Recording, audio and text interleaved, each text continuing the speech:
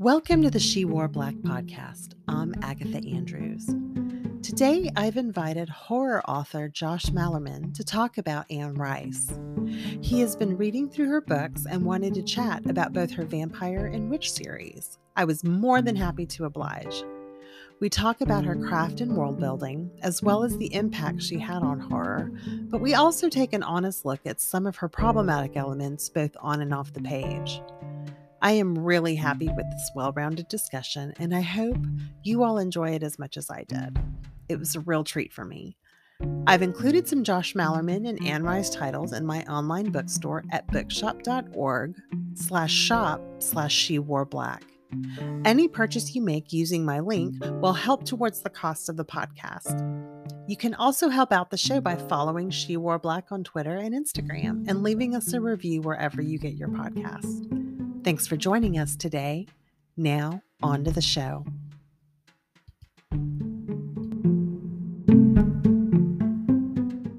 Thanks so much for coming on the show, Josh. Oh my gosh, yes. I'm super excited for this.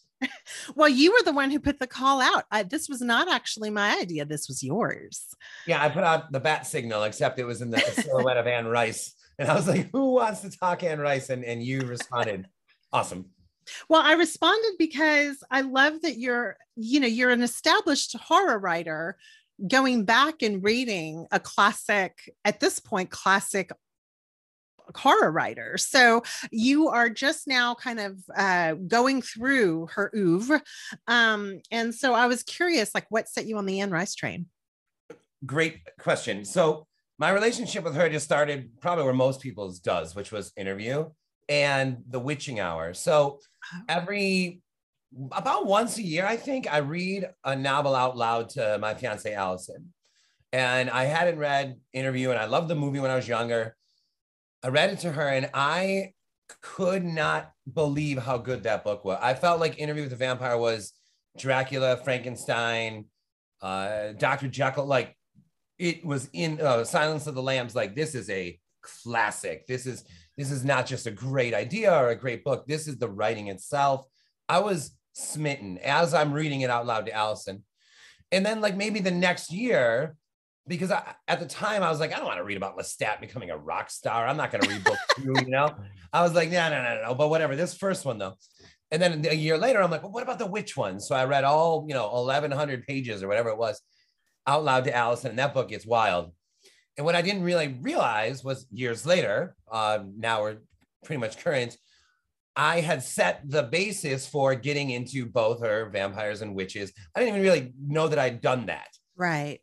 And Interview is a book that I had been talking about, anytime I'm around horror fans or fellow writers, I'll be like, have you read Interview? Have you read Interview? Like, that one is Frankenstein level, And so finally I'm like, well, dude, why haven't you read book 2? Like, you're always talking about, it's weird how we do that, right? I walked the same path, though. I know exactly what you're talking about. Yeah, and it's so strange because you're like, not only did I like book 1, I mean, adored, loved, and I didn't even open book 2 for like 5 years later. So I started reading it, and at first I'm like, okay, here's the rock star thing. And then I was like, but wait a minute, this is unbelievable too. Mm-hmm. And at that point, when I realized that Lestat was, some people could even argue it's better, and I know certain readers like it even more. I think probably Interview is an unassailable, like, sort of masterpiece horror novel. Isn't the Rockstar one book 3? No, book 2, the Vampire Lestat is where that begins. But book 3, I think, is the actual show. Well, the Queen of the Damned, I think, is the actual show itself. So, okay. So like, there's all this build up in book 2. It's like his backstory, but he already starts the band and all that. And then about that. Then it ends with like at the show. And then book 3 is a recounting of all the events surrounding the show and after. So you're right. Like, book 3 really is like, that's more of a centerpiece, but he starts to become a rock star in book 2. So I can't even believe I'm like talking or even able to talk about that. Cause for, you go to used bookstores, you go to the horror section, and how many times like certain books kind of look out at you. You always see the Vampire Lestat. You always see like certain books are always looking at you, and you're like, no, I'm not reading the rock star one. I'd rather read anything, So to actually now be able to discuss this with you is mind bending. So to keep my answer a little bit shorter, that's my initiation was probably like you said, what maybe a lot of people have. I think Interview was amazing. I mean, I still think it's and it did a lot of work. For one thing, it did she wrote it in the 70s. I think it was like 1976 or something when it was published.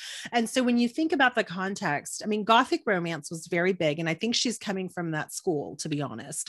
There's a lot of parallels with setting and everything, except hers was very Southern Gothic at that point, at least for part of the book. She took that romanticism and put it somewhere else.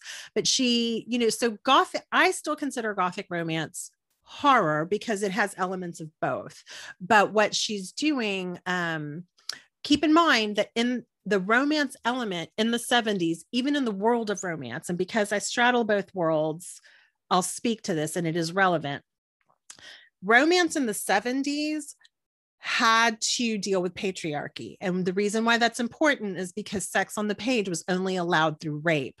Yay, patriarchy. So the term bodice ripper is actually a reference to non-consensual sex because that was the only way they were able to have it on the page. And if the reason why that's relevant with Anne Rice is because I do believe she's coming from that school of like Gothic romance and horror, kind of coming together. And I think she's working within that construct because there's a lot of innuendo in these books, or at least an Interview.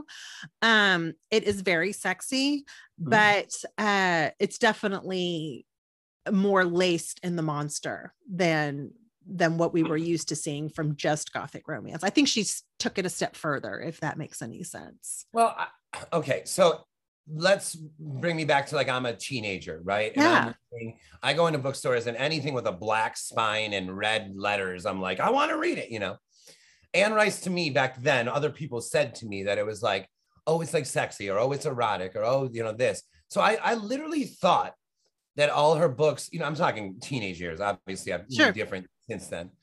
I literally thought it was like, oh, this is for people that want to read about like sex scenes or sexy things. I literally thought that, not having any idea about the actual writing itself, right? The character development, the character of Claudia, who's a genius invention. I almost feel like there was, talk about patriarchy, I almost feel like there was like a lot of boys were like, oh, that's not, no, I don't want to read about like that. That's like a romance book. That's like this. That's fair. Yeah. And then how red did I turn years later when I'm reading it to Allison, I realized, oh my God, I had like unintentionally like never turned to an absolute genius, like masterpiece book, because like I just kind of was told that it wasn't for me. Well, and that's what romance writers have always had to contend with, because they're kicked around more than any other genre, even though they keep the lights on for publishing, because over 20% or 25% of sales are romance sales. Wow. In the entire publishing industry. Holy yes. Wow, I did not know that. We keep the lights on for everybody else. But despite that, they're the most, because of patriarchy and because internalized misogyny too. I was the book snob who wouldn't touch it with a 10-foot pole because I was under the impression I had to read other kinds of things. I've talked about this in previous episodes because it matters about when you come to something, just like you were saying. I didn't pick this up because for years I thought it was this, and then you discover that you'd been missing out this whole time. Right. And I want God to be able and romance is just like that, because Mary Stewart was writing at the same time this Interview came out. And so is Victoria Holt, all this amazing stuff, but nobody like a dude like you wouldn't have picked it up. I have a couple of Mary Stewart books here that look the covers are so amazing. They're like hardcovers and I haven't read those. They're awesome. Yeah. Well, I mean, she's a beloved favorite. People, and the thing is people still go back to those. Yeah. So that's amazing. So have those. I love that. Yeah, it's strange. What you were just talking about, it's almost like, I don't even know who tells you this really, but you're supposed to read like maybe something higher literature, those kind of words. And I went on sort of a bender. Like I said, I had been reading horror novels when I was younger. Then in college or whatever, I kind of went on a classics bender where I was reading, Virginia Woolf, Hemingway, Faulkner, And then that led me to, I don't know if you remember, Barnes & Noble used to have like their own classics section. Oh yeah, they still do. They still do? Okay. Mm-hmm. I'm going through them like one by one, of Mice and Men, To the Lighthouse, da, da, da, da, da, da, and then Dracula. And I was like, oh, I haven't read a horror novel in a while. This, again, I'm like 21 at this time. And I was like, I haven't read a horror novel in a minute, like years. Okay, I'm gonna read this one. And Dracula was the one that like slapped me, reminded me, like, hey, dude, you can do both at once. Yes. You can write genre and a classic at the same time. Yeah.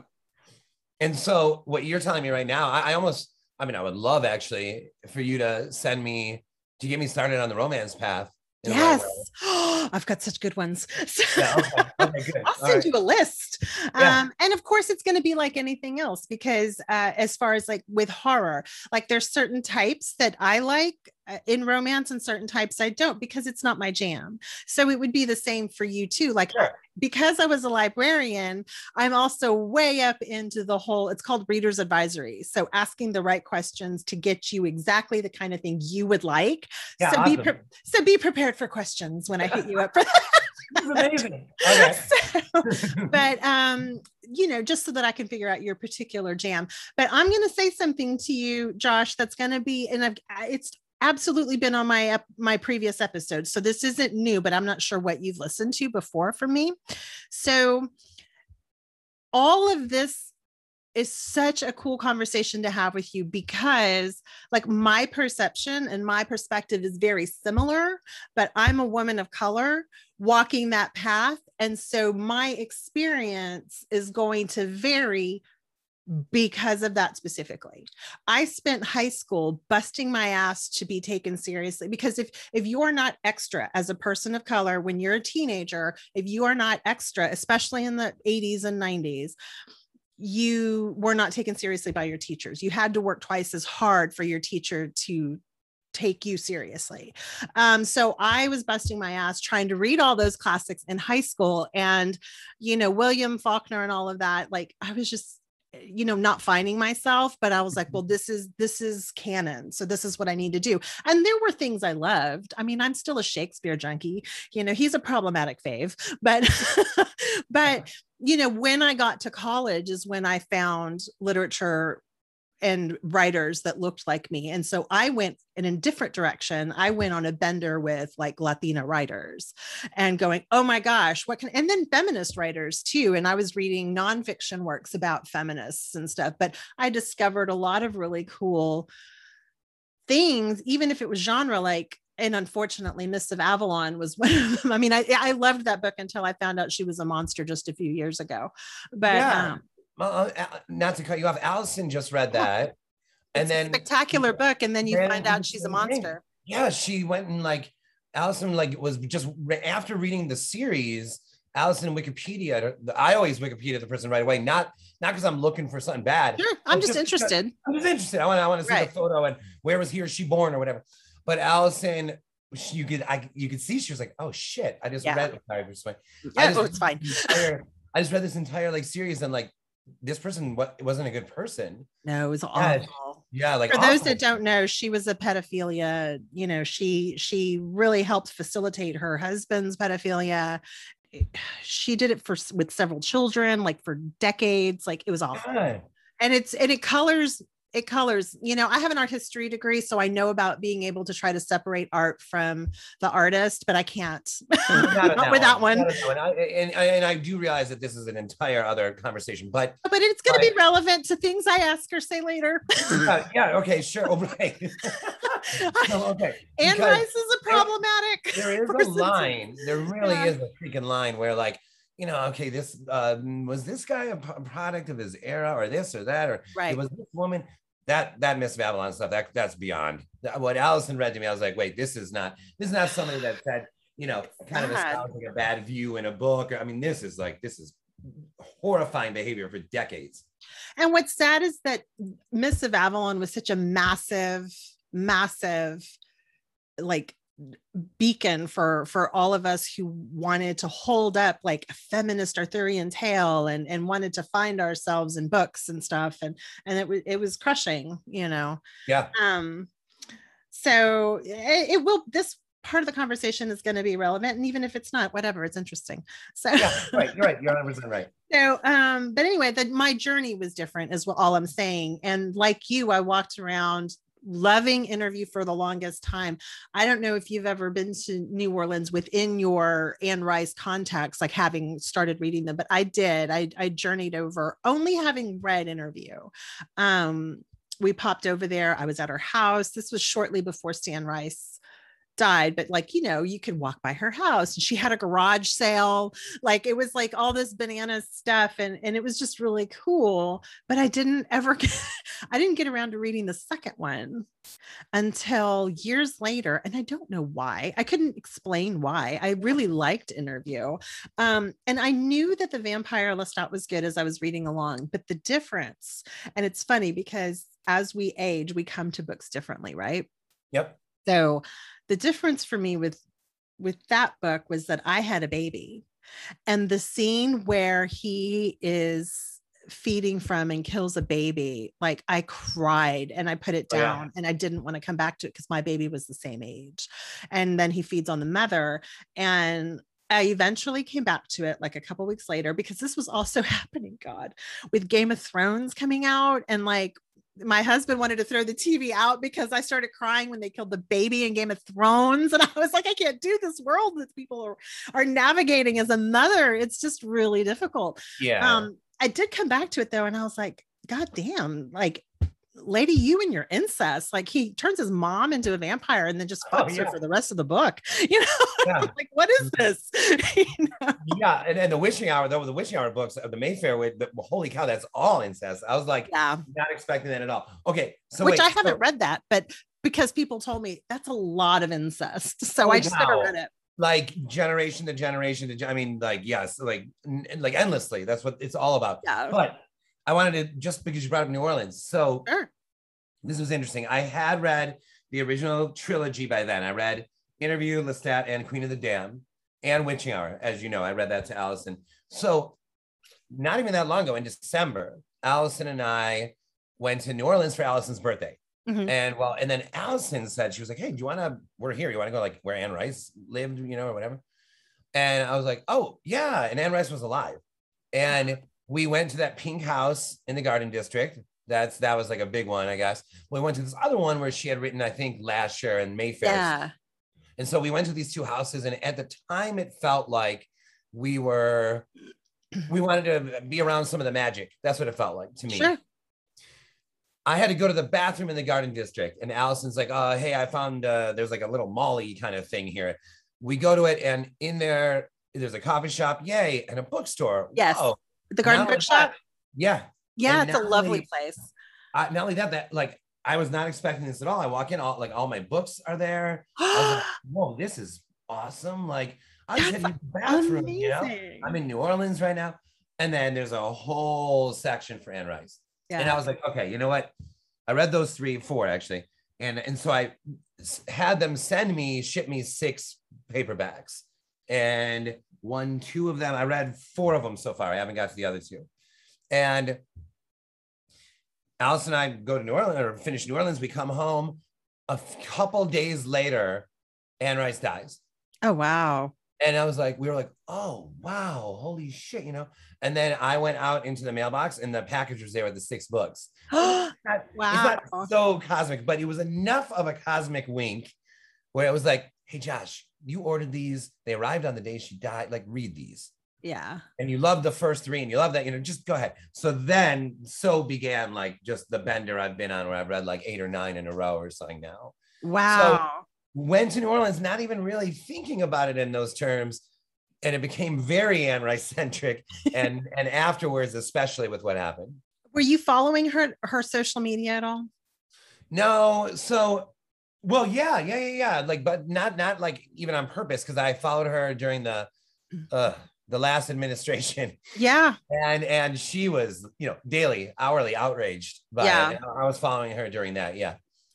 So she's very liberal on some sense and then not in others. And so that's where some of the problematic things come up with Anne Rice. And so I used to follow her social media a lot. And so I now walk a line of where I love some really cool, innovative things she did. I love the place she carved out in horror.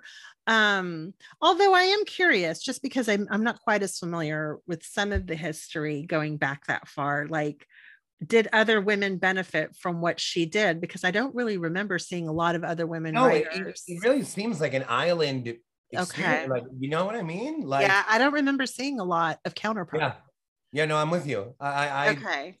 I mean, they're Um, tough, but it doesn't seem to have the same, like Stephen King, Dean Koontz seem to carry waves for a lot of male writers, but Anne Rice seemed like on an island or something. yeah. Well, and one of the things that she did, and the reason why I brought that other thing up first is because like there I love like certain things she did, and then other things I'm like, oh Anne. Oh Anne, what are you talking about? Because like I do also love the so going back to some of the things I love, I do love the way interview is set up, the device she uses as the interview to tell the Oh story, yeah. which is now like the bread and butter of like Taylor Jenkins Reid, who we all love from Evelyn Hugo and Daisy Jones, and Yep. so I'm like, it's just wonderful to kind of see. I mean, maybe it happened before, but I don't remember somebody who used it so successfully. Yep. Yeah. And You then know, it's like epistolary, right? Just like yeah, Dracula and Frankenstein. And in its weird way, it's like epistolary. Like I really love what you just said, because sometimes as a person who writes books, sometimes the conceit, the premise, the idea can be enough for me in and of itself, just in yeah, terms of like, man, where did that come yes, from? And the idea of like interview, I mean, it sounds silly to say it so spelled out, but interviewing a vampire yeah. about his life, what a freaking setup. Well, because let's also think about it. They're supposed to remain in the shadows. And to that point, had always been characters that remained in the shadows.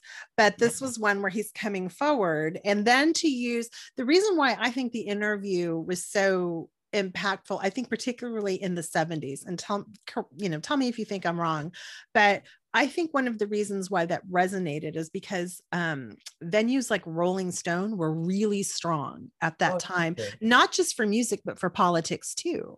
And for like, they would interview writers, they would interview cultural icons. And so when I read it, in the early 90s, I was still like, that's what I was reading, like Nirvana on the cover of Rolling Stone, all this range of people. And so in my head, I had this as like a Rolling Stone interview. You know what I That mean?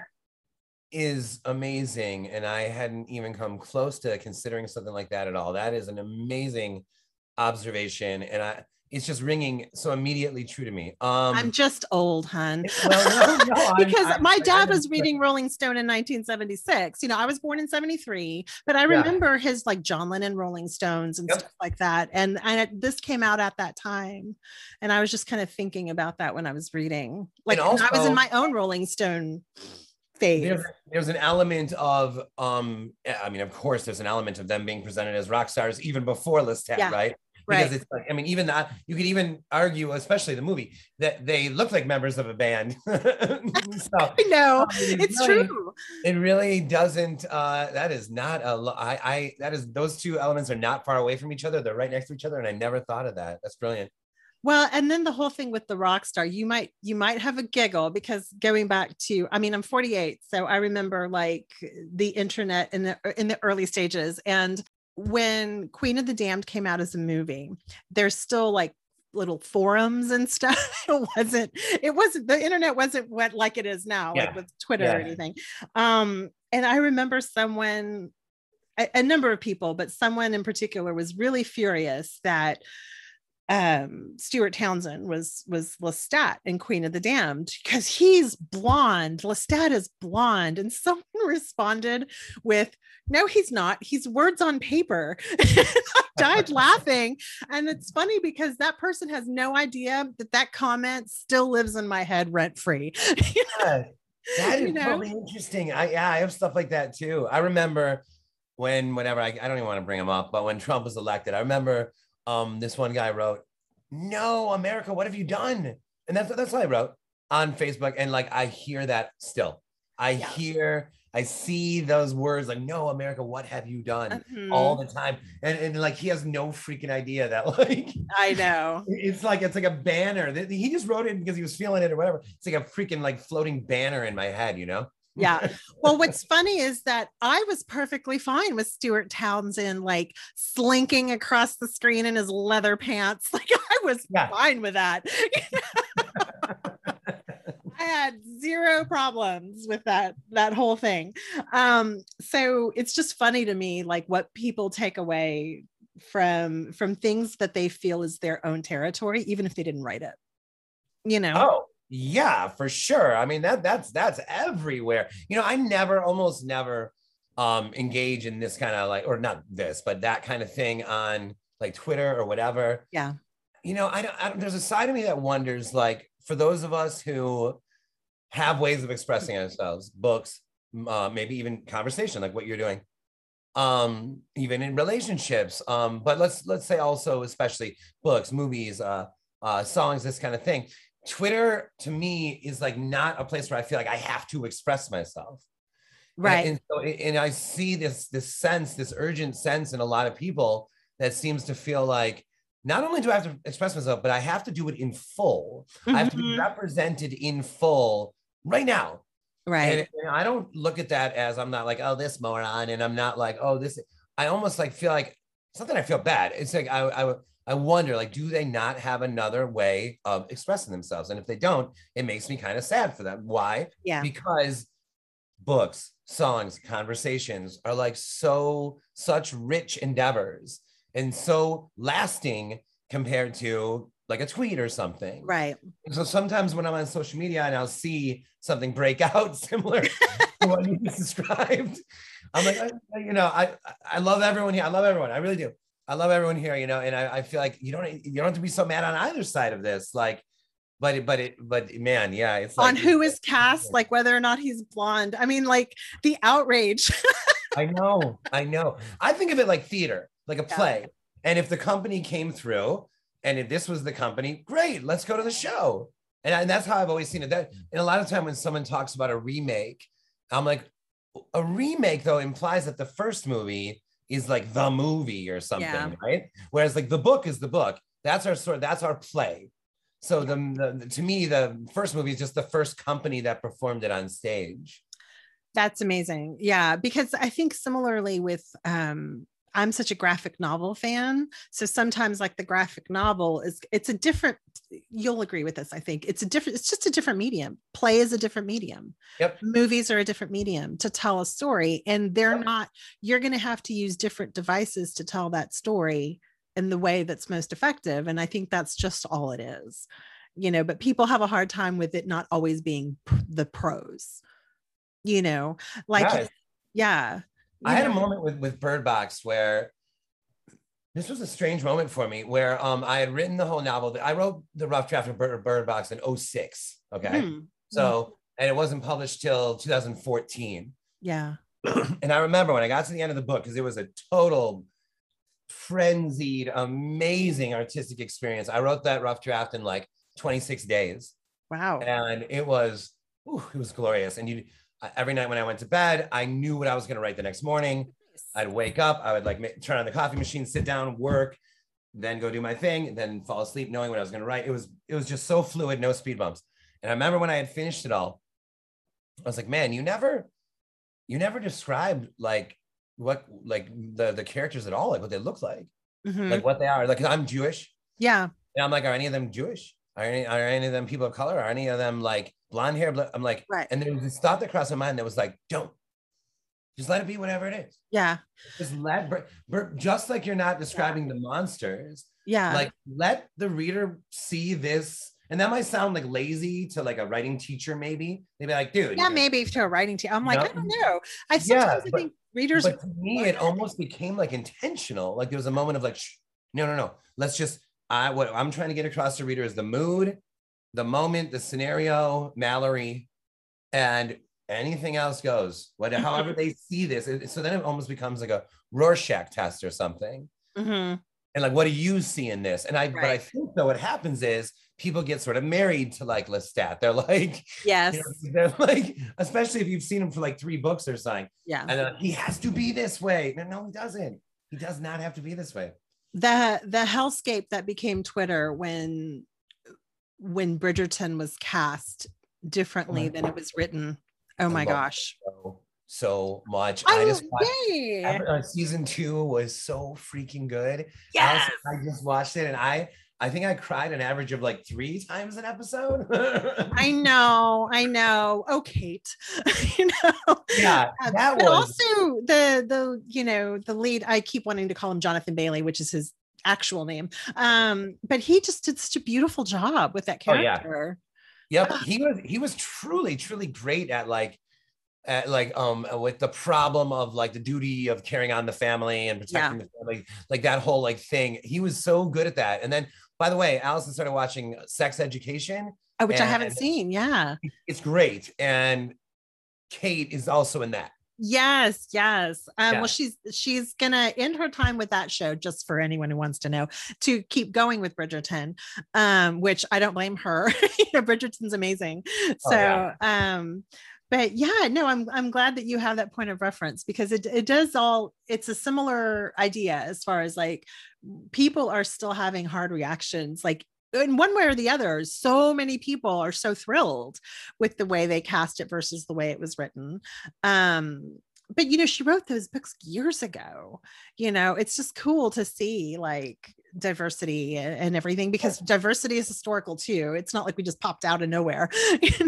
Also, but let's take it back to the like, even if you're some weird asshole hardened opinion on this, what about just watch the show? Is it good? Thank you. Yes. Is it good? And if it is, then okay, let's move on. Right on. It's good. It's freaking brilliant. Yeah. I'm glad you love it. Yeah. Now, you know what? I actually, I had an event in Michigan a couple of days ago, and it was at a bookstore in Kalamazoo, and I sent Allison photos of the Bridgerton. Well, it was just one book.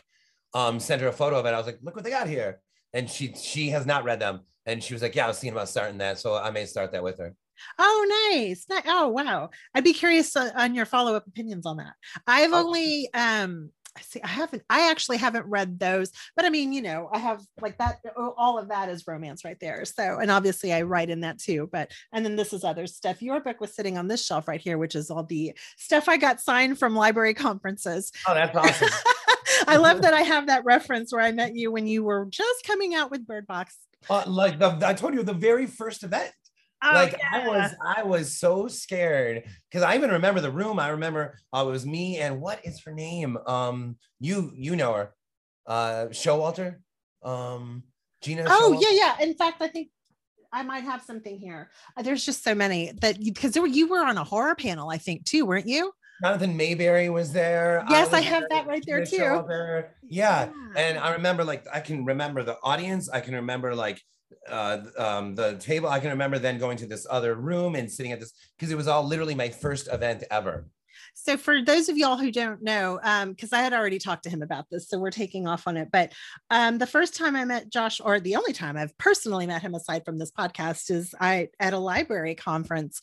And, my first reaction was, oh, so you got to see all those wild, crazy ladies, like bum rushing the stage whenever it was time to sign books. And I cannot tell you, whenever Lemony Snicket, oh my gosh, Josh, that was bananas, because there was only 100 spaces for 100 people in line for him. And there was some stuff that went down, and a friend of mine and I met in line just watching all the craziness happen. And we've stayed friends ever since, because we're like, librarians are not going to like tolerate cutters.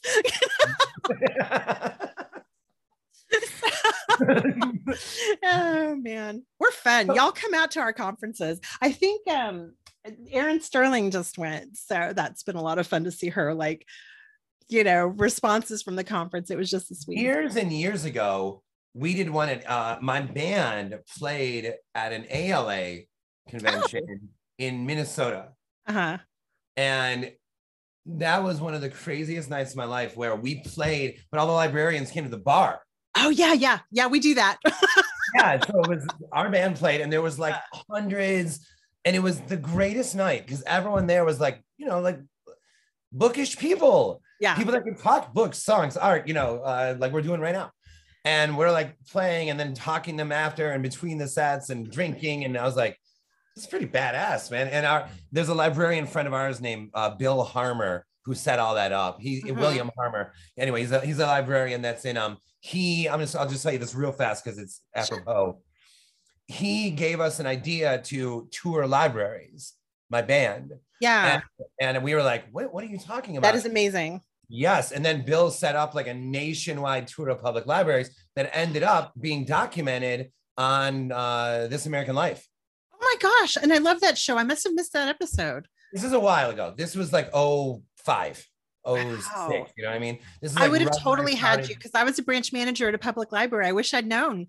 And where were you at? In Corpus Christi. When I was a public librarian, I was in Corpus Christi, but as a school librarian, I've been both here in Austin and in Corpus Christi. So you're in Austin right now? Yeah. Oh, Austin is so good. I went to college at UT and then went home when I wanted to have a kid, like to be close to my parents, and then came back whenever I was like, okay, he's old enough now for me to go back. Awesome. Yeah.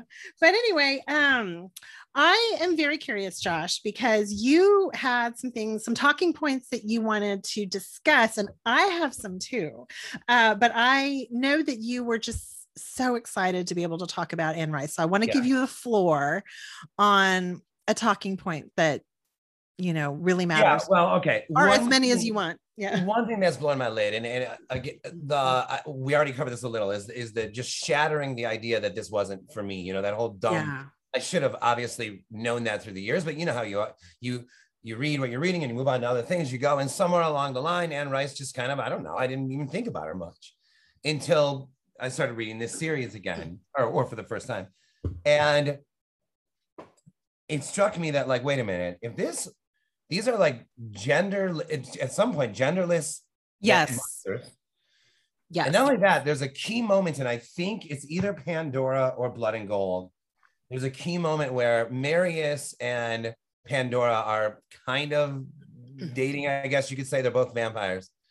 And Marius says something to the effect of, like, you're not acting wifely or whatever. Mm-hmm. And Pandora says to him, like, don't you understand? That's the best thing about what we are, is that we're beyond man, woman. We're beyond husband, wife. We're beyond. And I'm like, dude, when did she write this? Right. She was writing this stuff in the 90s and, and the 80s.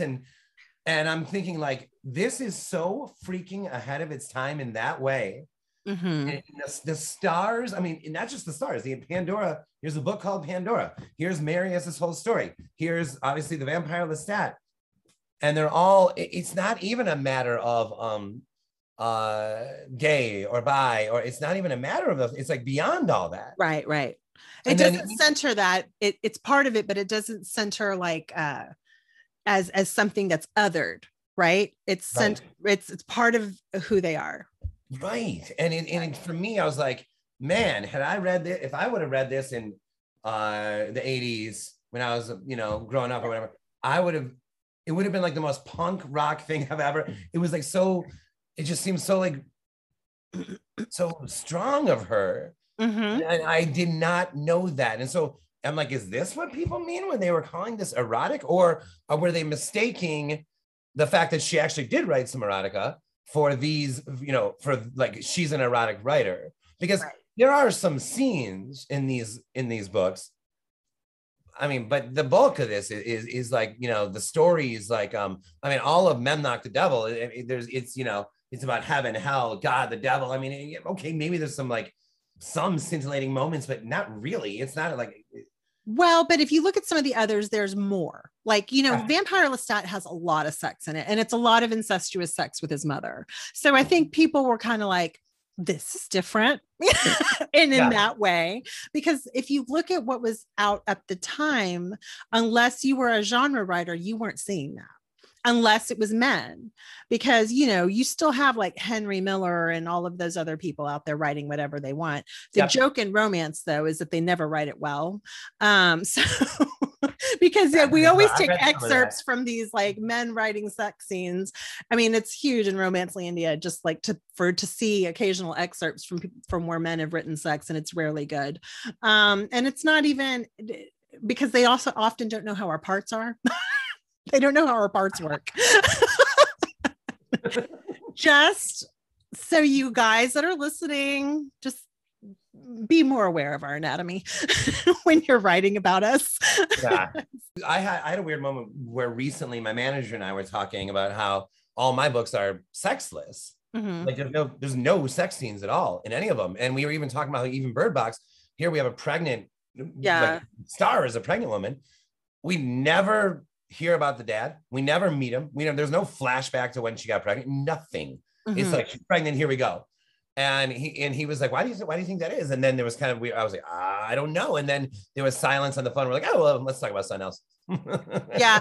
It's not always necessary. I mean, there's you put it in there if it's necessary. And I feel like it's what you just said. I feel like it's like, I don't feel like it's something that I would like, how do I put it? Like when there's a scary scene, I'm like, well, I got it. Right. Like a sex scene, I wouldn't be like, oh, I got it. I'd be like, I hope this is right. I hope this is good. So I'm just like, yeah, forget it. Like, we don't need that. Well, like I just interviewed, like my newest episode that's out right now at the time of this recording is erotic romance. And I interviewed V. Castro because what that does, and I think it's relevant to this because I think Anne Rice is doing some similar things as far as it's mixing the worlds, of romance and horror. And again, I think she started all of this when Gothic romance was massive, but she took it and to a different place. And even with V. Castro, and in like some of her stuff is very sexual, and some of it is erotic in nature as far as maybe the world or the setting, but doesn't always even have sex on the page. She in the final Porn Star, I don't remember seeing any sex on the page, although they're making a porno, because when you include it, and this will be true, it's a craft like anything else. Erotica and romance are a craft like anything else. And you put, just like you do, things on the page that need to be there. Because if it's not moving the story forward, there's no point in putting it in there. Mm-hmm. And so, and I think Anne Rice is cognizant of that. It is my personal opinion that she is trying to walk both worlds too. It is my personal opinion that she's trying to write kink. She's trying to write eroticism. She's trying to write a lot of things within the confines of what I was telling you before about what publishers would allow, which changed over the course of her career because publishers allowed different things at different points of her career. So her writing also changed. Of course, you grow as a writer, but what she was allowed to write as a woman writing was different. Men were always allowed to write whatever they wanted, but she still had to work within the confines of the patriarchy and what they were allowed to write. She's still trying to squeeze it in though, because she also doesn't pulp. You could write whatever you wanted, but she doesn't want to write that. Yep. She wants to be sold in a bookstore alongside other major writers in this genre. So I, as someone who straddles both genres, and is cognizant of the time in which she's written each thing, I think she's trying to work within the confines of what publishing allowed with what she wanted to put out there as far as like how sexual it was or wasn't. But she's also a craftsperson, right? She's going to write it if it needs to be there. She's not if it doesn't need to be there. Let me ask you this, because that's really interesting, super interesting what you're saying. So like, do you see it as less noble, more noble, whatever, that she obviously wants to sell books. She wants to be like a pop novelist. Like she's like the Beatles wrote pop songs. She's writing pop novels. Do you see it as, wow, brilliant how she was able to sort of Trojan horse some of the things we're discussing into a pop format? Or do you see it as it's not noble that like she was kowtowing to like rules that we all know that she probably could have easily and probably wanted to break? No, I think she did what she wanted to do. I think she still worked within the confines because look, she wrote erotic at the same time. She just used a different name. Yeah. So, I mean, I think like those things she put out there in the way that she wanted, because when you finally get to it, you will see that Anne Rice wrote whatever the hell she wanted in that other name. Allison read some. If I'm not mistaken, hold on, just in Belinda. Yeah. In all capital letters, Belinda. So this answers that question right there. This novel is dedicated to me. Yes. And does that tell you everything that I just said, right? Everything you just said. Yep. I didn't even know about that dedication, but that tells me I'm correct. Yes, 100%. She's like, This is me. I'm free. Yes, and that's Yeah. exactly, I think, I mean, and look, I have two pen names because like I do this podcast and, I don't want my nosy Theas finding me. So, we all have these things for different reasons, but it's also brand. It's also market. Like, so anybody looking for her erotica was going to look for that name because they don't even know it's her. So, we didn't know it was her until like the movies came out and she was famous in a different level. Oh wow, really? Oh yeah. I think, having worked at, because I worked in a bookstore through graduate school and stuff too. And I just sort of remember when that happened. And everyone was like, oh my God, it's her, and it was a big deal when people found out, Oh, but she had been doing it for a while already. But so people knew how to access what they wanted, and she knew how to write for that audience. And this was going on. I mean, those books sold too. We can go on Pinterest and find all these amazing covers of old erotica books, right? I think she was navigating a very weird like parameters, but with each book, she was able to get away with more, just like anybody else, Yep, for sure. Well, the Mayfair Witches. Now, where I don't know what year. I have them like all here in front of me. She had done a few, and obviously she has some major hits, right? With Interview and with Lestat and with Queen of the Damned, and even with the first Mayfair Witches. But then Lasher and Taltos become like, oh boy, whoa, Lasher is insane in terms of like, whoa, how is a best-selling novelist getting away with writing this stuff?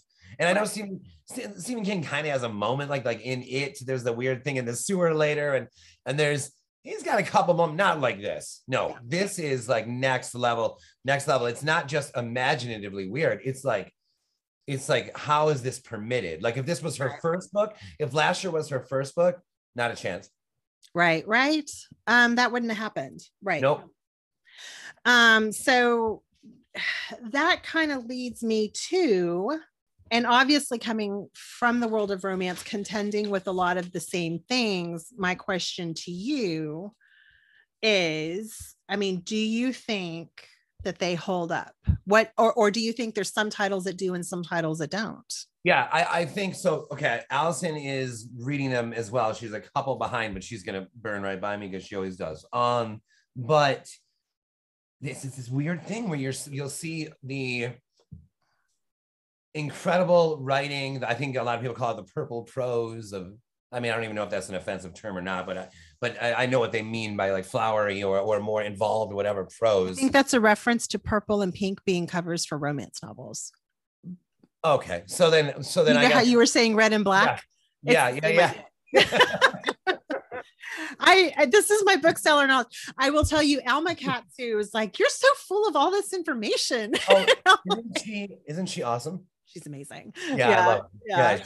But she told me I have all these weird factoids, and it just comes from being in the weird part of the industry where we sold the books and we moved the books. So there's like alternating, and I almost had read something similar about Philip K. Dick, where there would be like sort of the poppier writing and the more accessible, and then far out madness. Right.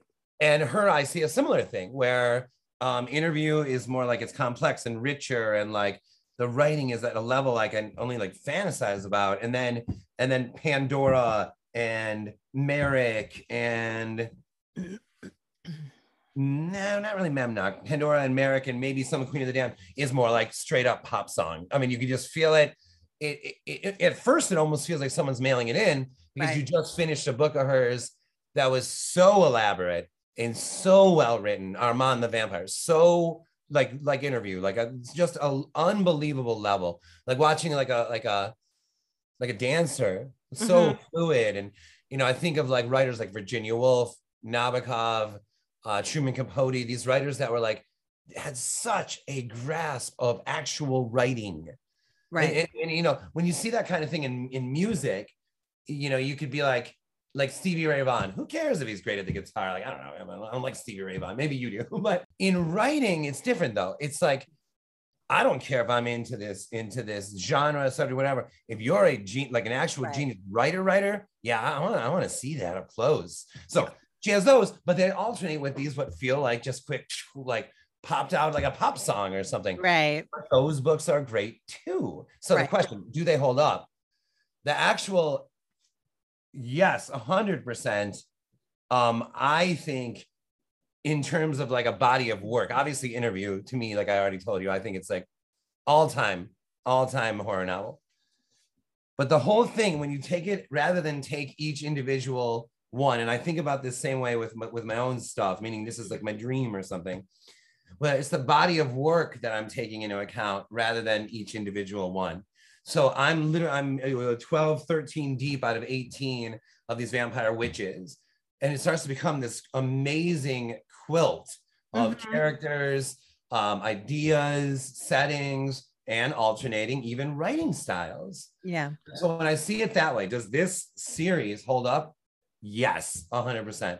100% in terms of craft, thinking, spirit, all that.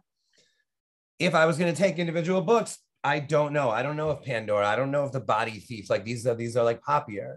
What about you? How do you see that? I think that it's clear from the very beginning, right? When we look at Interview, I think we still hold Interview up. I mean, even in its problematic elements, because I have problems with certain things.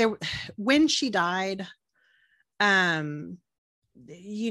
were members of like the Black community kind of going, well, good riddance, because the way she treated slaves as disposable, which is, I realize they were considered property, but no one wants to see themselves reflected in literature that way. So I understand, because as a Latina, I mean, I know what it's like to be disposable in fiction. So so I understand, like, even when there's a couple problematic things like that, and consent is also a problem, but I also recognize that it is a really good piece of fiction. So here's my take, is that even when she's doing poppy work, like what you're saying, it's very clear, going back to even this first book, that she's aware of craft. She knows about craft. And as a writer, you can attest to the fact that you get better with every book you write as far as your visceral understanding of the craft, right? Yes. So I think those were conscious decisions. Whenever she pulled back and wrote pop books, I think those were conscious decisions to craft in that way. So I don't think they're lesser as far as like, I mean, I haven't read those, but what I mean is like, I don't think they're lesser as far as like her ability. I think they were choices. I 100% agree. And I'm going to guess, if she was here, she might tell me otherwise, but I'm going to guess that it has to do with the actual character. Like, sure, Pandora is a poppier one, and Pandora is a very spirited, like hard-nosed, awesome vampire. And I think that she wanted, I would guess that she would want Pandora's story to be more like modern and upfront and like cool. Yeah. Whereas Marius is this old, like everything, from ancient Rome. And so his story needs to be embellished and have all that like classicism to it. So absolutely agree with you that I would think that about what you're saying. Yeah, they've got to reflect the voice then. I'll tell you the one that I noticed what you're talking about when you're saying Black people and people of color. Merrick was, so I read that Merrick is the first crossover of the witches and vampires. And I was like super excited to, what's Merrick about? And it turns out that Merrick is either half Black, or I think she's half Black, and she talks about the Mayfairs she talks about the white Mayfairs. So, and I'm like, what's going on here? And it turns out that Merrick and her family are like voodoo. And it all kind of felt like, I was like, this feels like a cliche, like a stereotype, right? A cliche. This one, all of a sudden, that was like 9 or 10 books in, and it was one that I'm so excited for, and I was like, oh, yeah. Okay. And so when I noticed that one, I noticed that one on my own before this conversation, that vibe that you were talking about earlier. Well, and I have a quote from her that will kind of go back to what you're saying with that one, where feelings come in, that I share, even though I haven't read that one. When I was seeing, comments on social media, in the wake of her death, I mean, I understood I totally understood. I hadn't gone that far in her books, and honestly, it was really hard after Lestat for me to keep going. I did dive into Queen of the Dam, but I kind of felt like it was like fun and campy, like what I had read of it. And I actually enjoy that, because I felt like, I laughed out loud when I read Dracula on certain scenes, because it was campy, and I'm like, but that's fun. Like there are times where I want camp, but yeah, with Interview, there was other things too. You can see, like, I think, and again, you've read most of her books. I'm looking at one right now. Pedophilia is just in a lot, and incest is in a lot, and it's it's uncomfortable. It's uncomfortable. It's an erotic book. Belinda opens, because Allison had read a few, opens with like a 13-year-old girl. And I'm like, wait a minute. It's awful. I was like, what is this? That's where I don't think she holds up, because I think she was, I don't know if it was her kink. I don't know what it was, but it's not okay. Pedophilia is, to me, and I know like people are like, from fiction explorers, look, Anne or anybody can write what they're going to write, but we can have honest reactions to it. Yep, and I was just like revisiting, like preparing for your interview, I was just like randomly opening pages on the books that I had read, but it's been a long time. My child's 11. That was the last time I honestly sat down to read Anne Rice, and was when he was a couple months old, actually. And I just opened it up to a random page, and she's talking about Claudia in a pedophiliac way. And I was like, ew, how did I miss that the first time? And I'm weird. Glad that I missed it the first time, It's almost like I'm not giving it out, but it's almost like she gives herself an out, right? Because she's like, well, she was changed at 13 or however old, but she's actually 79. You know what I mean? But he's talking about that, and like when she's first changed, like he's looking at her, and she's saying, if I read it, she said, she lived to put her arms around my neck and press her tiny Cupid's bow to my lips and put her gleaming eye to my eye until our lashes touched, and laughing, we reeled about the room as if we were in the wildest waltz, father and daughter, lover and lover. And I was like, that's during the plague. What? That's when she's changed, right? That's during the plague. Yes, like referring to father and daughter, lover and lover. It's like, oh, Anne. Yeah, I don't know. I'm with you. There's some weird shit in there, man. Yeah, there is weird shit in here. And I know that here's the issue. It's not just that, and Elma Katsu talked about like exploring monstrous things when you're writing horror, but she's doing a little bit more than that here, because the reason, and this is where people will find this problematic, where they won't find your books problematic or Alma's problematic or any other horror problematic, and that she's romanticizing these vampires too. So these are sexy vampires. They're romanticized. Like the setting is beautiful. The setting, like everything about these books is like, she creates them in a way where we want to be a part of this world too, but then she throws that in there, and it's like, that's where it's different than a regular monster. You know what I mean? And so it's like, so that's where it brings into question what holds up and what doesn't, because I honestly, I think I might have been in my late teens, early 20s when I read Interview. I don't think I processed that part when I was reading. That's what I was about to say, because you at 18 or whatever, it's not like you would have gone for that idea then. So right. So it's not just the era. I think it has more to do with what you just said, where it's almost like there's something that happens because you're reading about a monster in this fantasy world, and as you said, you're almost seduced by the world itself, the setting. Each of these vampires are not only like beautiful, they're also like insanely wealthy. Yeah, like every single one of them. And so yes, they are. I want some of that. I want stacks. you almost inadvertently or something, you like read what you just said, father, daughter, lover, love, and you're like, oh yeah, maybe he means that. Maybe it's like you just sweep it aside. You don't even think about it in terms of like, what's happening to Claudia right now? Like you don't think about it like that. But if I read it for the first time now, I would see that. Right. Yeah. You know, because here's the other thing, and this is where this is where it really comes in with like my walking both worlds, in that for the last 10 years or so, the world of romance has really undergone a reckoning. A lot of changes happening in there. And there, it's still happening. This reckoning is still going on. And what it's been able to do is make more room for people of color, make more room for queer voices.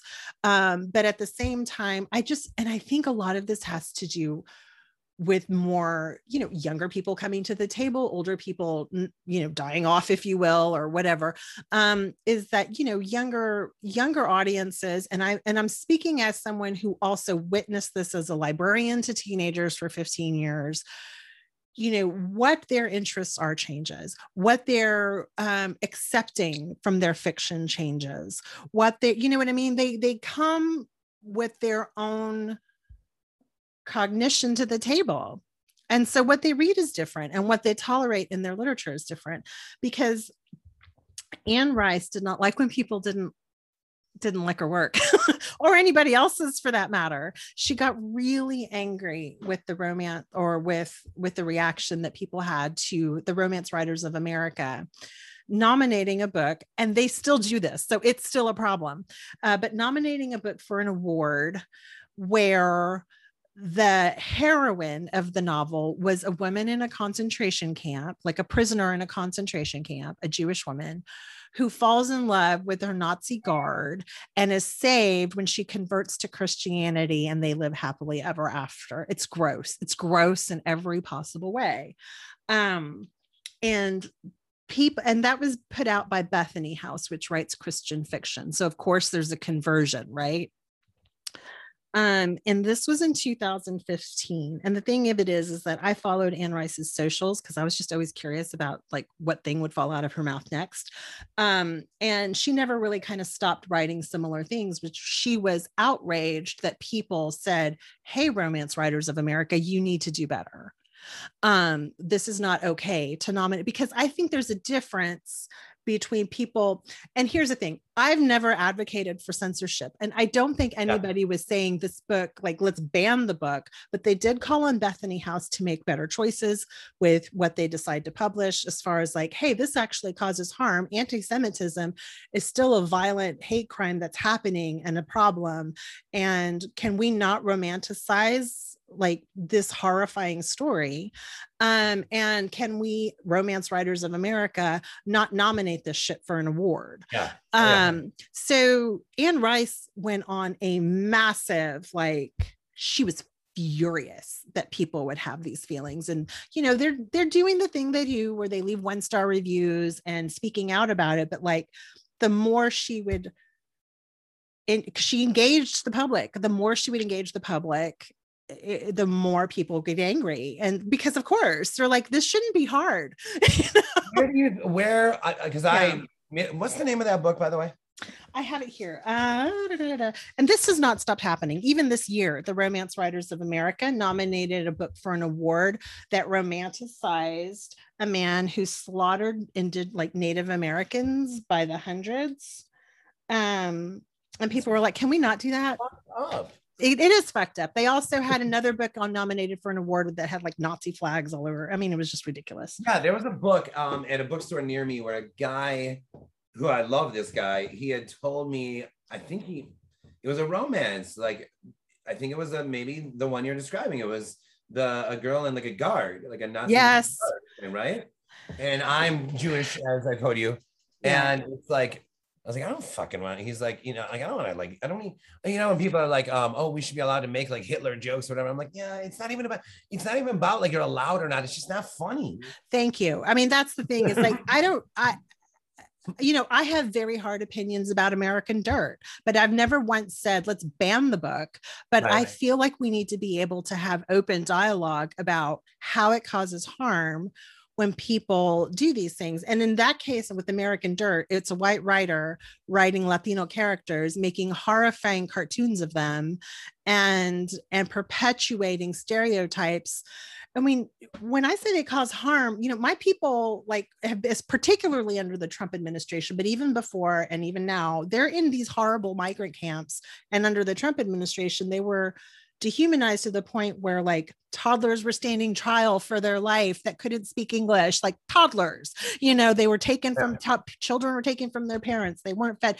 And when these kinds of things are out there, like American Dirt at the same time, I'm sitting here going like, okay, fine, write what you want to write, but we can have our hard opinions about it.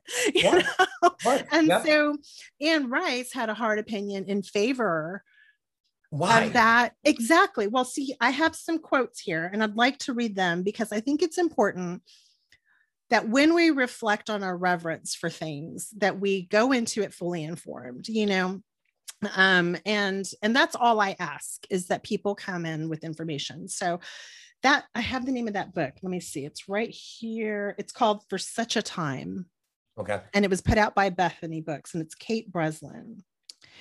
And so Anne Rice says, this is her quote: "There are forces at work in the book world that want to control fiction writing in terms of who has a right to write about what. Some even advocate the out and out censorship of older works using words we now deem wholly unacceptable. Some are critical of novels involving rape. Hello. Some argue that white novelists have no right to write about people of color, and Christians should not write novels involving Jews or topics involving Jews.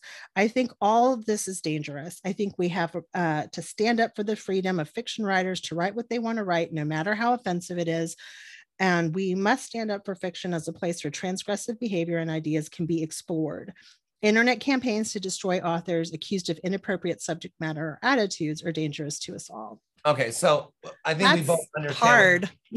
I think we both understand where she thinks she's coming from. Right.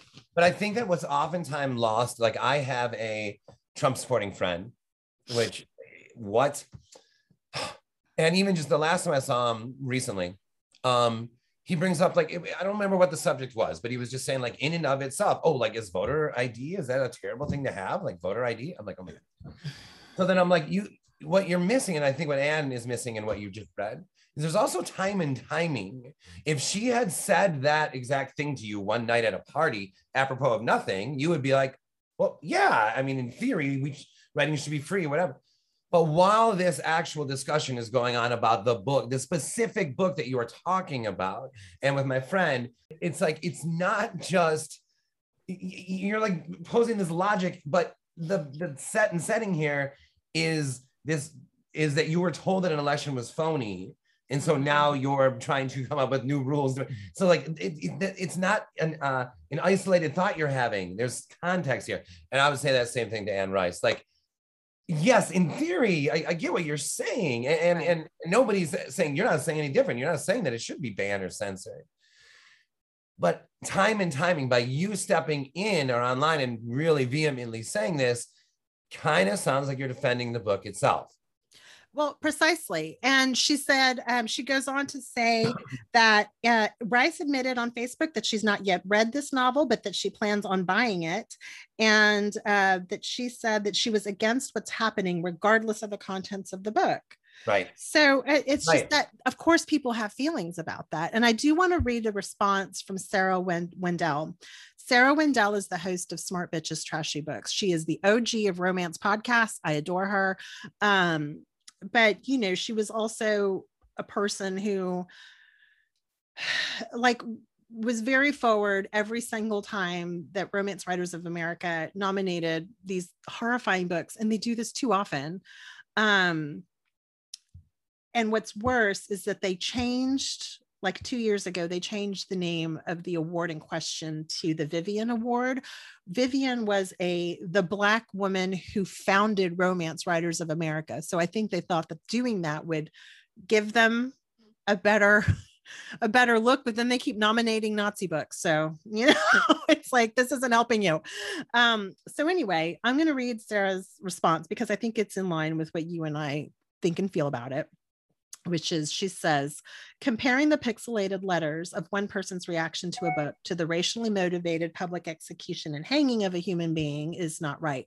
This is because Anne Rice was saying they're lynch mobs. Yep. And she's correct. It's not right to do that. Yep. I do not advocate censorship, Wendell said. I'm advocating for better judgment and awareness. I question the judgment of the author, the editor, the publisher, and the reviewers from such major publications who miss the offensiveness of the premise of For Such a Time. Fiction is certainly a place for transgressive exploration, she continued, but the setting of Breslin's novel isn't the problem. Recentering the story of the prisoners on a tale of Christian conversion and the salvation and redemption of a Nazi commandant who committed genocide reframes and erases history and forgives the horror of the execution of more than 17 million people in order to advance a larger religious perspective. When people talk about marginalization, about appropriation, about revising history, this is what we're talking about. Instead of trying to shut down Breslin and her work, Wendell argued she was trying to explain why and how her narrative choices and the choices of Bethany House to publish her work are painful, offensive, and cruelly dismissive of the Holocaust. I don't think either party understands, and I'm beginning to think they cannot or will not. And I think Sarah's reaction is important and needs to be said in this context. Yeah, I totally understand. It's like, it comes back to like, because you'll hear a lot of like right wingers will be like, I want, or even what's happening right now with Twitter, like absolute free speech. Like, but you want to ask Elon Musk, you want to ask him like, okay, let's say that there's an account that has 100 million followers, and this account says that you actually didn't buy Twitter, that you did it like fraudulently, and those 100 million people believe this, and then the people that represent those 100 in government start to try to change laws because according to the fact that you didn't actually buy Twitter when you did. Yeah. Is that free speech? Are we still in free speech territory, right, or were all these people like insanely lied to and blah, blah, blah? So I think that oftentimes that the right wing thing, that what they're saying, and you know this, I don't need to tell you this, but what they're saying is like, I just don't want to get shit for what I'm saying. She wants to write what she wants to write and not have any criticism for it. And she doesn't want other people writing these potentially like horrible things in the same boat. And I think it is different than exploring transgressive ideas, because again, with her, I think, like you were saying, I think she's afraid people were going to come after her work. Right. In the same way that they went after this one. Right, exactly. Like, and what about her, like this, like the 13-year-old girl, like she's probably like, oh shit, Yes, that's 100% what I thought. Exactly. Let me ask you this, because this one sounds a little bit like that other thing, and I'm sure you know about this more than I do. The whole fan fiction thing that happened, whatever year that was. I think it was 2000, around there, where she got pissed that there was fan fiction. And Lord. Like, totally, did you read about that? It doesn't surprise me. Okay, so no, I didn't, but it doesn't surprise me. She was upset about it. I read about this, and there was even like rumor that she like her lawyer had gone after someone that did like fan fiction, but she said that's not true. The point is, though, she definitely said that, like, stop using my characters in your stuff. But I'm wondering this, because in 2000 she was like 60. Yeah, wasn't that old, but she was. The internet's new. And I am sound like I'm going to make an excuse for it, but I am going to end this one, actually. Isn't it possible that like a 60-year-old and doesn't know the internet at all is like, what do you mean people are writing about my characters and it's all over online? Like, isn't that just maybe like a generational, like doesn't S.E. Hinton really understand? S.E. Hinton, who wrote The Outsiders. So she's the same age, if not older, than Anne Rice. Still writes supernatural fanfic online. She does, yeah. Yeah. So it's like, I don't know. But I wonder if I could, because sometimes like Stephen King has had to like take stuff back that he tweeted. And sometimes I wonder, I'm like, you know what I mean? But that's evolving. She never took that back. If she didn't take that back, that's different. You know what I mean? Like, I could see her making this. She did this statements that I read in 2015, and she never walked that back. Do you know what I mean? Like Yeah. because the thing is that we all grow, we all evolve. I mean, I'm not 100% the same that I was. V Castro and I talked about this. Like, there are times where it's a good thing we wrote something now than we did 10 years ago, because we are bringing 10 years of experience and growth to the table. Sure. But, Mm-hmm. she only just died. And at no point did she walk any of that back that I'm aware of. Yeah. So it's kind of No, like, I oh, guess Anne. there's definitely something like headstrong about which Yeah. that's obviously a nice trait. So it's almost like a backhanded insult or whatever. It's like a friendly or whatever front-handed insult. I don't know what it's called, but and I'm obviously enamored with this writer, as you know. Yeah, sure. and so I just imagine myself at age 60, the internet comes on for the first time, and I'm seeing people writing stories about Mallory. I would have been excited. I would have just flat out been Oh, excited. yes. I would have been like, holy shit, dude, people are like writing stories in the Bird Box world. Like, yeah, I guess I would have. I know I would have. I see a lot of writers who love it, because oh yeah, it's more for them, like more like recognition for them, yeah, and also like what an honor. yeah. What a freaking honor if somebody wanted to write a story about like Mallory and like what was going on up the street in Bird Box or an Unburied Carol. I'd be like, this is the greatest thing ever. So that was started. I started that sentence trying to defend her, but by the end, I was like, yeah, no, I wouldn't have reacted. You evolved in the course of 60 seconds. In one sentence. That's hilarious. But yeah, I mean, so I don't know. I think it's okay to revisit our heroes and just kind of with more information. And that's why I put that tweet out last night about like, is the horror community okay with that? Because the romance community does that every day. We revisit like problematic faves, and sometimes they'll say, look, I know this is a problematic book, but I still love it for this particular reason. And I think we can do that. Like I can still love Interview, but I can maybe, reserve like certain opinions about, sometimes I can separate the art and the artist, and sometimes I can't. Like I can like, and I will reserve it for Interview, as far as like I can recognize all the things that Interview brought to the table, all the things that it did, but I'm not going to personally, our lives are short. I'm 48. I'm in my midlife. I'm sitting here going, how much time do I have left? Like, I may go ahead and pass on some more for myself because I'm exploring other things. And I'm like, I will have a hard time coming to an Anne Rice book now that I know all these things that I've known for like a couple of years, but it's harder for me with that in my head to come to an Anne Rice book now and go, oh yeah, this is great. Like, it's harder for me.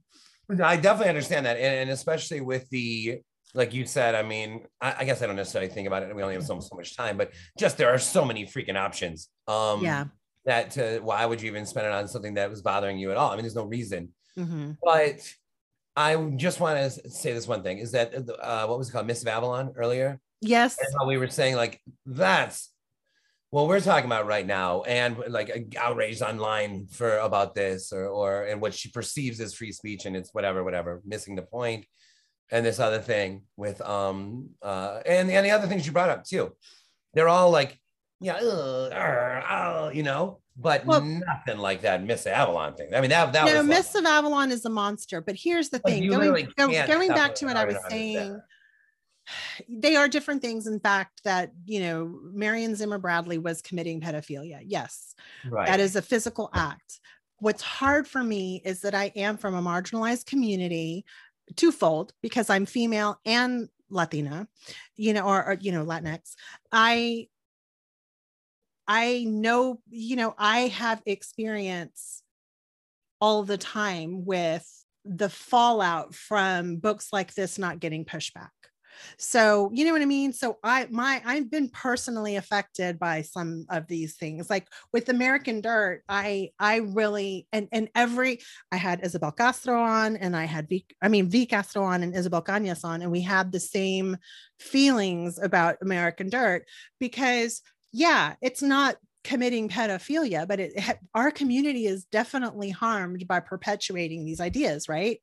Yes. And the fact that, the dehumanization of us is why we've been rounded up into these camps. For me, it hits a certain way that maybe it wouldn't hit other people. I don't know. And then, but that's bringing a reader to the table, right? Like every reader's going to have their own experience coming to the table with a book. So yeah, I remember the closest thing that I can compare it to in my own life. Not that I have to, but sure, it would be like descriptions of Jews sure, in books I was reading from like the 20s and 30s, where even if it's the greatest like writer, like Virginia Woolf, Hemingway, all these like these holy shit writers, and then you're like, fuck.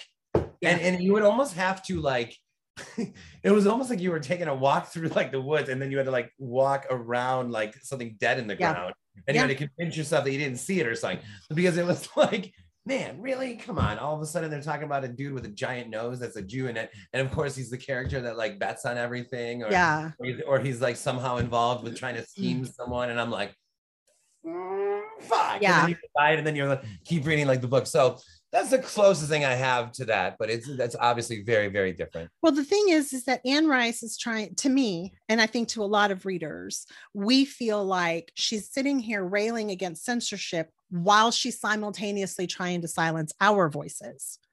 And that's why and that's what I was saying about Time and Tide. That's why it's a pain in the ass. There's no reason for her to say anything. Yes, exactly. Right. Like, and that doesn't mean that's not me telling her to not speak her mind, but it's like literally think about what's going on. Just this book came out. This is a reaction. Why don't you just watch it? Watch it. Right. Yeah. Right. So I don't know. I mean, I think younger people may come to the Anne Rice table differently than maybe we did, like when we first came to interview, because they are coming of age at a different time, so they're going to look back at something differently. And I mean, I think that's okay. We can do that with books,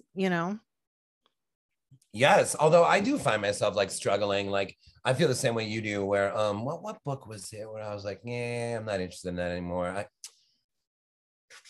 I have an example. If I've lost friends over one book, who, because people love it so badly and they really, really don't want to hear negative things about it, which is Gone with the Wind.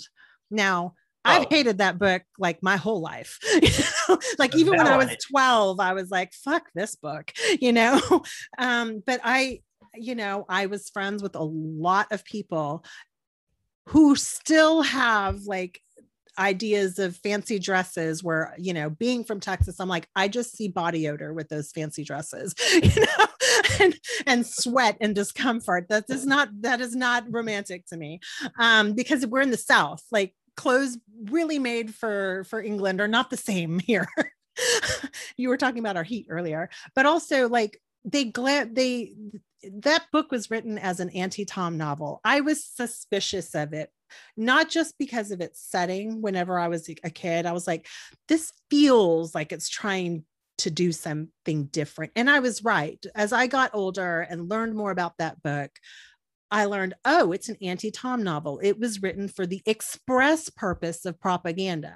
Like she went in there trying to paint a romantic picture of the Civil War, on the South's point of view. And it worked, and I mean, aside from that, they had a shitty relationship. That was some toxic, that is not romance. That is toxic bullshit. And so aside from that, but they romanticized the Klan.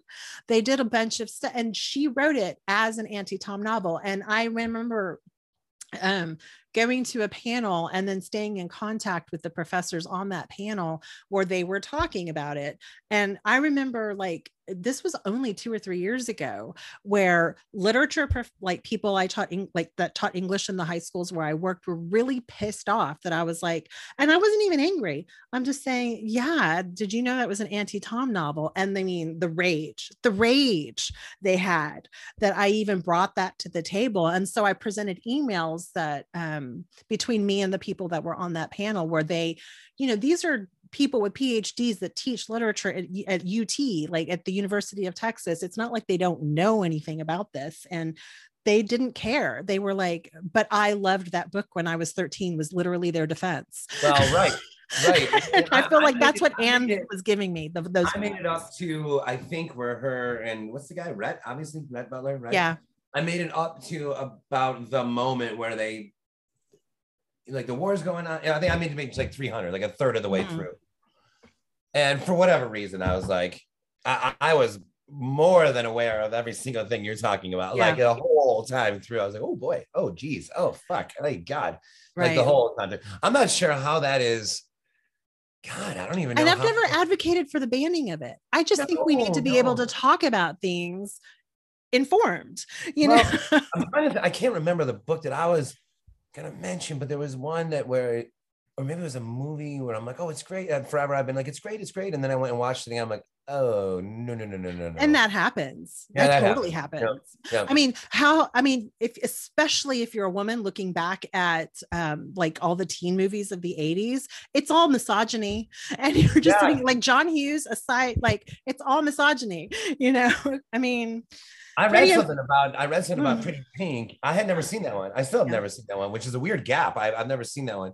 That's the least misogynistic of all of them. Like I liked things about that one, but like 16 Candles was, oh my God. That's what I'm talking about. Where there's like, Jesus. I don't even want to say like a rape or something. Oh yeah, totally. And sexual assault left and right, you know. I mean, it was just ridiculous. And then the racism in that movie, oh my God. Revenge of the Nerds has like a crazy like guy pretends to be a girl's boyfriend and has sex with her. You're like, but at the time you're like, oh. Exactly. So we can evolve. And that's revisit something. So well, was there anything else that you wanted to add before we say goodbye today?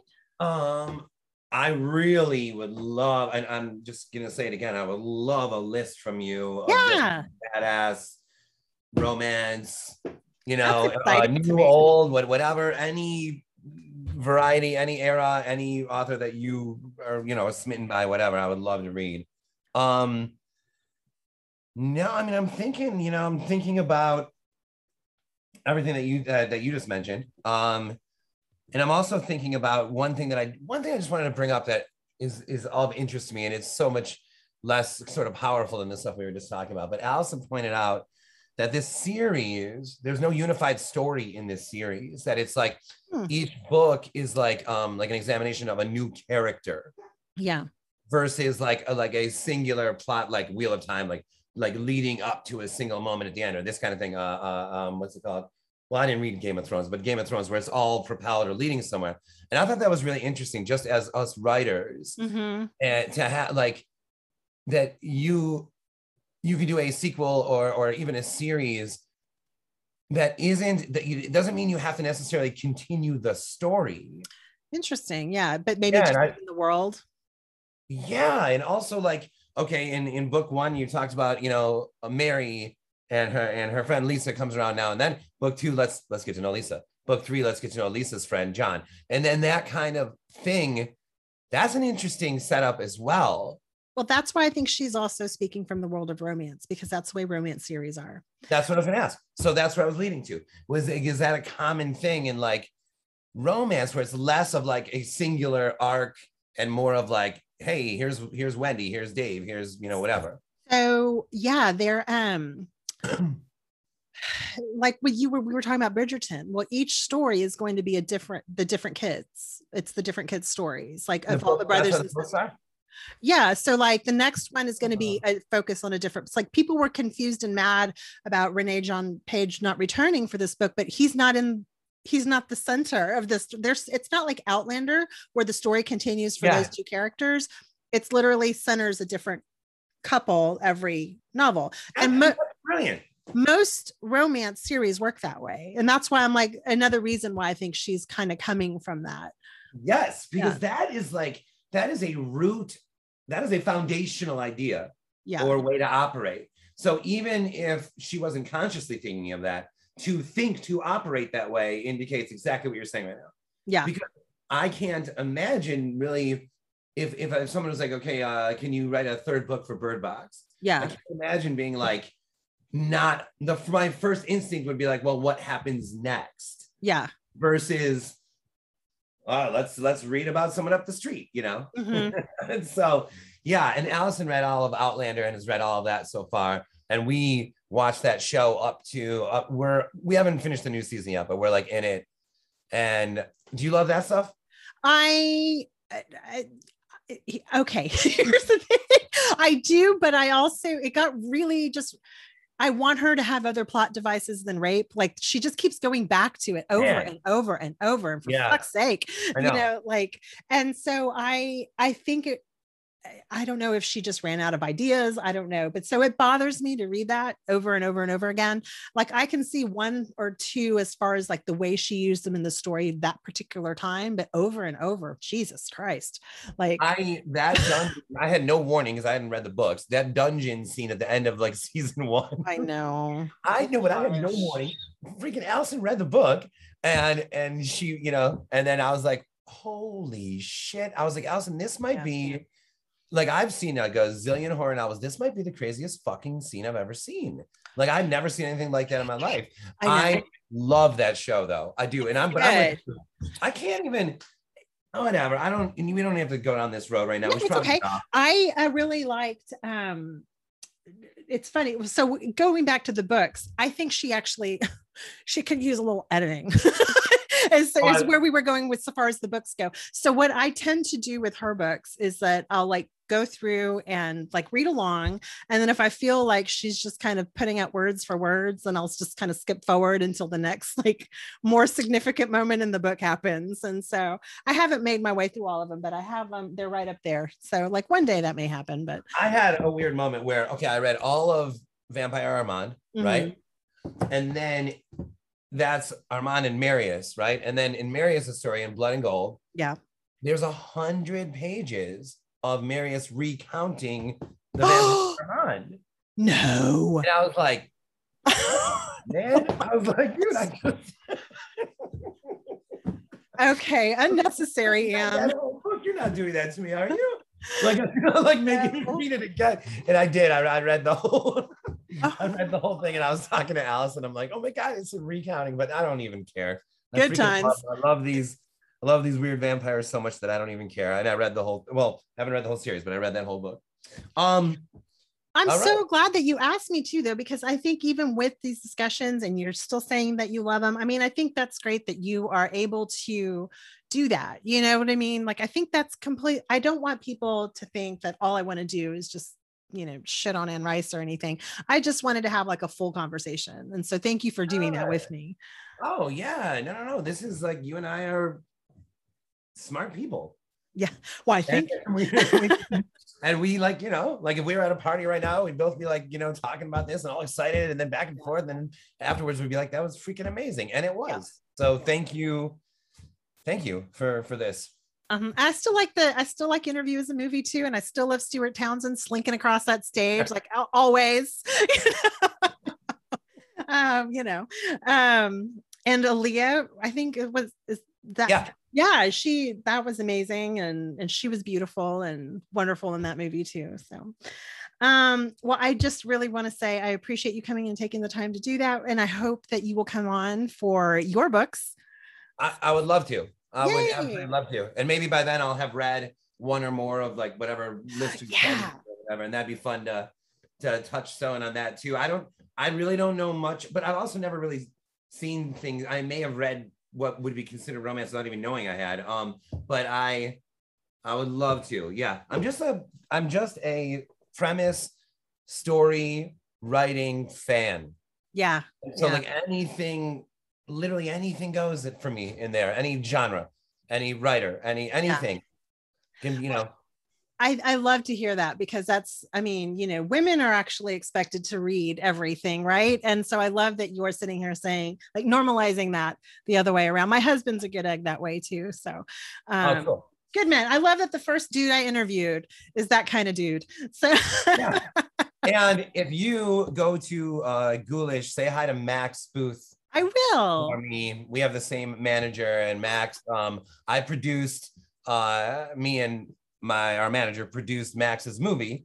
We need to do something, and Max came here and stayed at our house for one day. Was he only here for one day? And it was amazing to have this San Antonio writer up here in Michigan, and it was freaking amazing. So anyway, I will tell him. I see him tomorrow. So you will. So tell him we did this, and tell him hello, and have fun there yourself. It sounds amazing. All right. Well, thank you so much.